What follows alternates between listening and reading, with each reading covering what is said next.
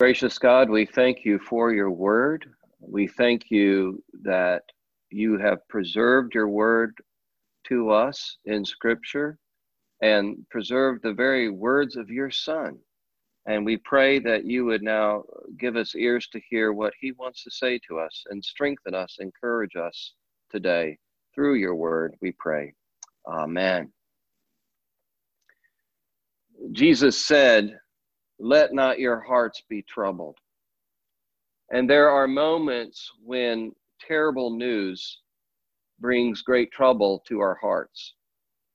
You get a call that you or a loved one has a terminal illness.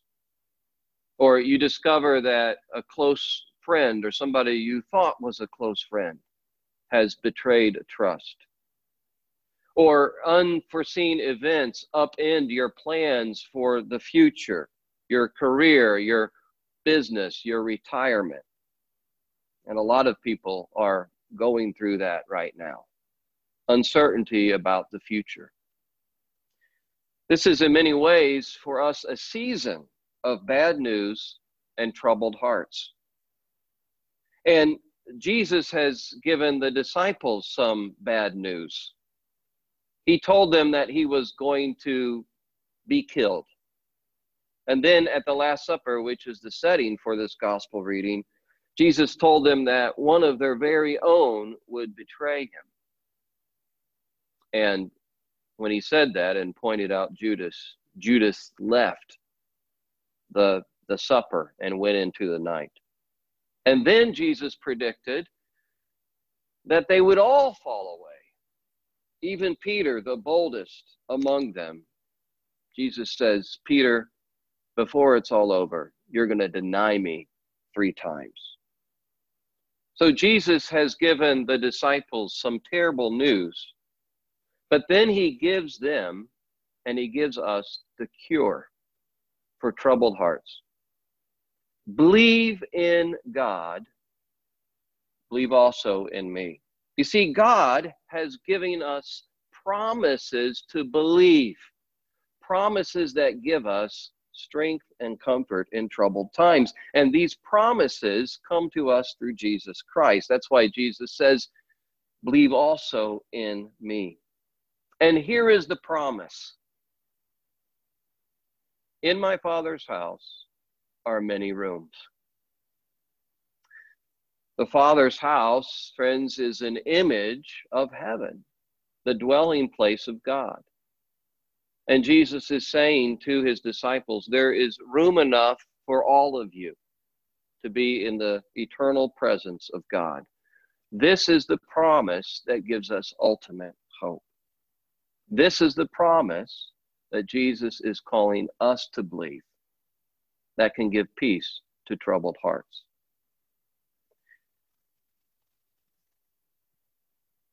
In my Father's house are many rooms. If it were not so, would I have told you, Jesus says. Jesus gives us his word that this promise is true. Why do Christians believe in the hope of heaven? Is it because we invented it to make ourselves feel better, to shield ourselves against the reality of death? Is it something that we've manufactured? Do we believe in the hope of heaven because people write books or there's movies made about near-death experiences? No, we believe in heaven because Jesus teaches it. All throughout the Gospels, Jesus teaches it. In Luke 19:6, he talks about how his disciples will be received into eternal dwellings in heaven. And throughout his teaching, he talks about rewards and treasure in heaven. So I believe heaven is real because Jesus says it is real. If it were not so, would I have told you?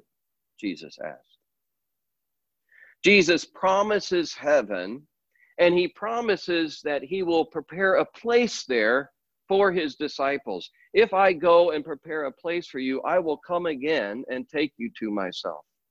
And I love that idea of Jesus preparing a place for his disciples. I remember on this Mother's Day, I was thinking about when I would return home from college and how my mother would make special preparations for me. You know, she'd make sure that my room was clean, that my favorite foods were in the fridge. She would prepare a special meal for me. It showed that she cared about me, that she knew me, that she was thinking about me, that she was happy to have me home. And of course, moms are specialists at this sort of thing.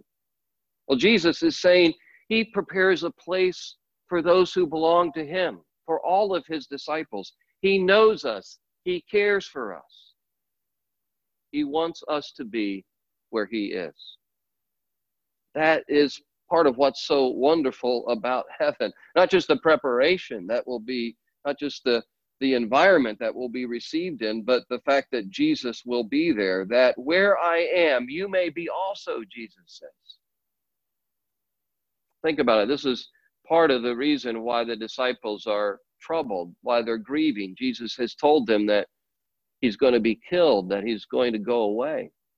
And they've been with Jesus for around 3 years now. And in Jesus, they have seen the love of God, the compassion of God. In Jesus' teaching, they heard the wisdom of God.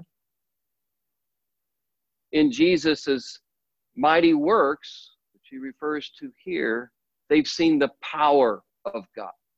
They've seen God heal the sick and raise the dead. And now Jesus is going away. But he says later on in this discourse, that he's going to leave the Holy Spirit. He's going to give the Holy Spirit. So they're not going to be orphaned. They're not going to be completely alone. In the meantime, they have this hope that they're going to see him once again, and that where he is, they will be. And that is such a great hope for those of us who have known the love of God in Jesus Christ, experienced the presence of God in Jesus Christ, heard the wisdom of God in Jesus Christ through Scripture. It is a great hope to know that one day we will see him face to face. But the disciple Thomas asked a basic question. And often in these Gospels, you see that the disciples don't quite pick up on metaphor. They're not very good on picking up on Jesus's analogies and parables. So Jesus has to come down a level, and Jesus has been talking about returning to the Father. Thomas doesn't quite get it. So he says, how do we get to where you're going? We don't even know what you're talking about. We don't know the way to where you're going. So what should we do? And in response, Jesus makes one of the most astounding claims that he makes in the Gospels when he says in John 14:6, I am the way and the truth and the life. No one comes to the Father except through me. Jesus is the way to the Father's house. Jesus' life and his death and resurrection has made the way for us to be in the presence of God for all eternity.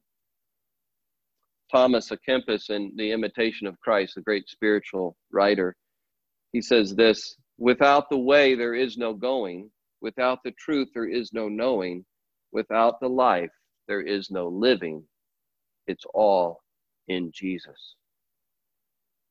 Now, many people today, especially non-Christians, when they hear Jesus' words in John 14:6, it's like running into an electric fence. It is shocking. It's painful, and they don't ever want to go near it again, because Jesus in these words is being exclusive. And our culture prizes inclusion.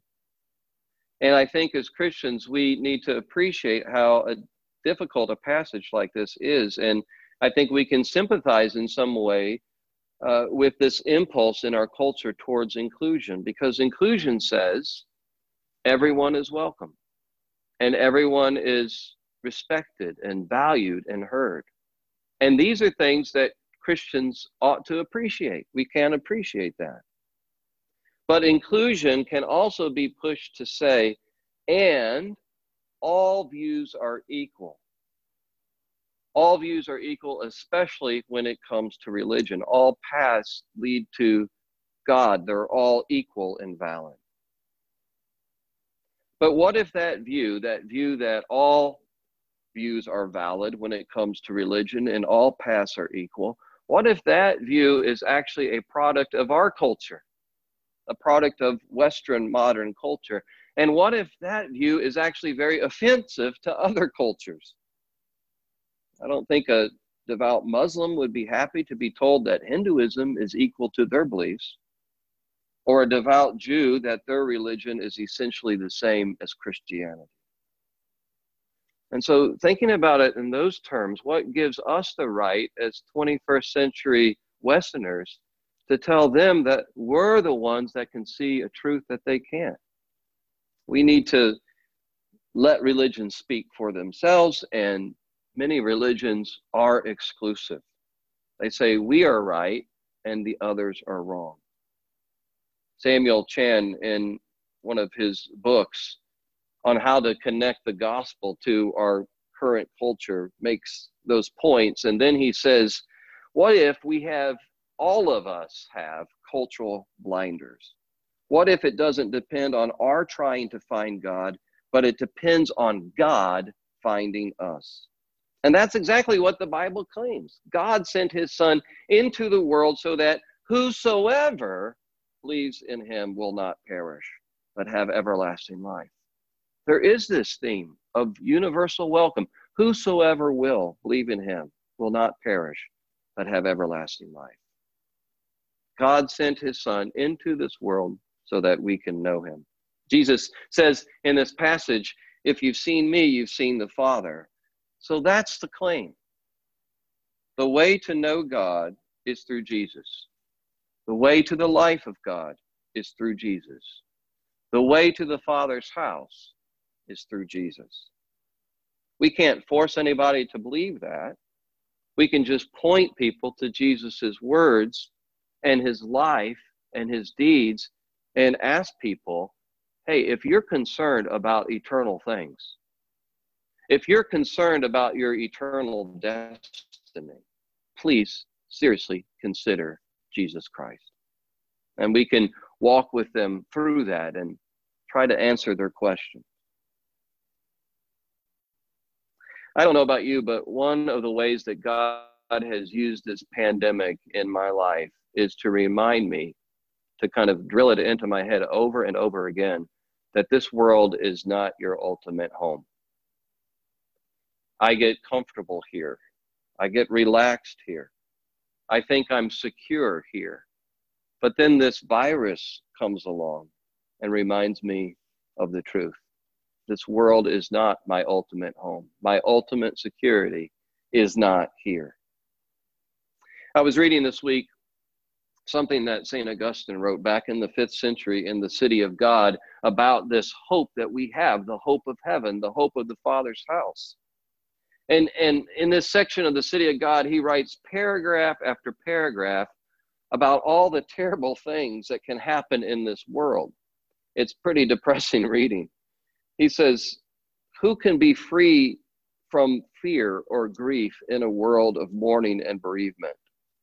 And then he goes on and talks about how people everywhere are victims of violence and injustice and lust and even torture.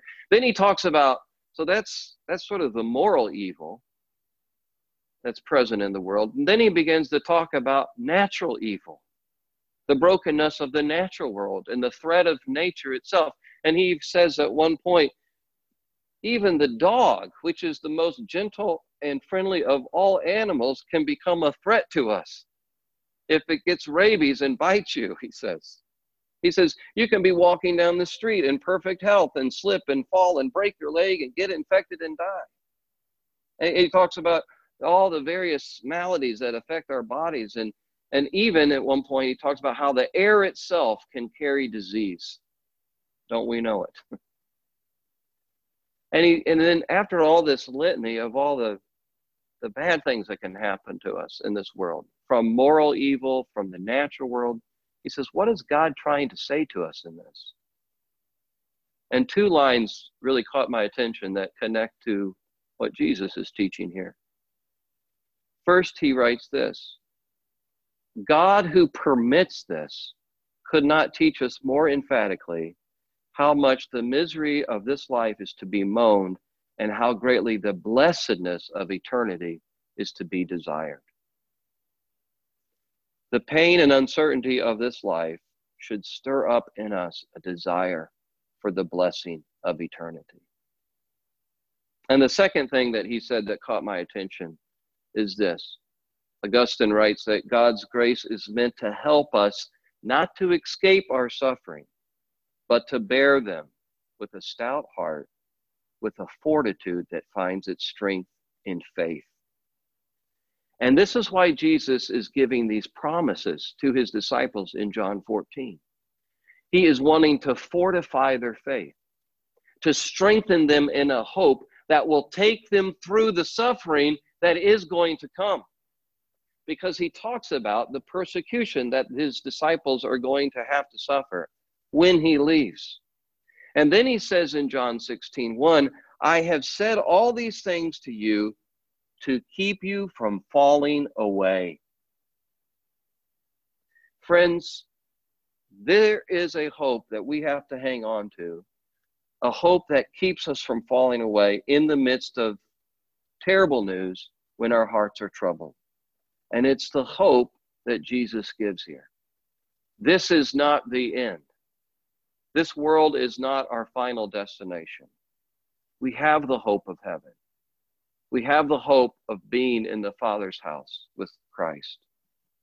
And it's the promise that through his cross and his resurrection, he's prepared a place for you and me. Let's hang on to that hope today and in the days and weeks and months to come. Amen. Let me say a prayer, and then Matt's going to sing.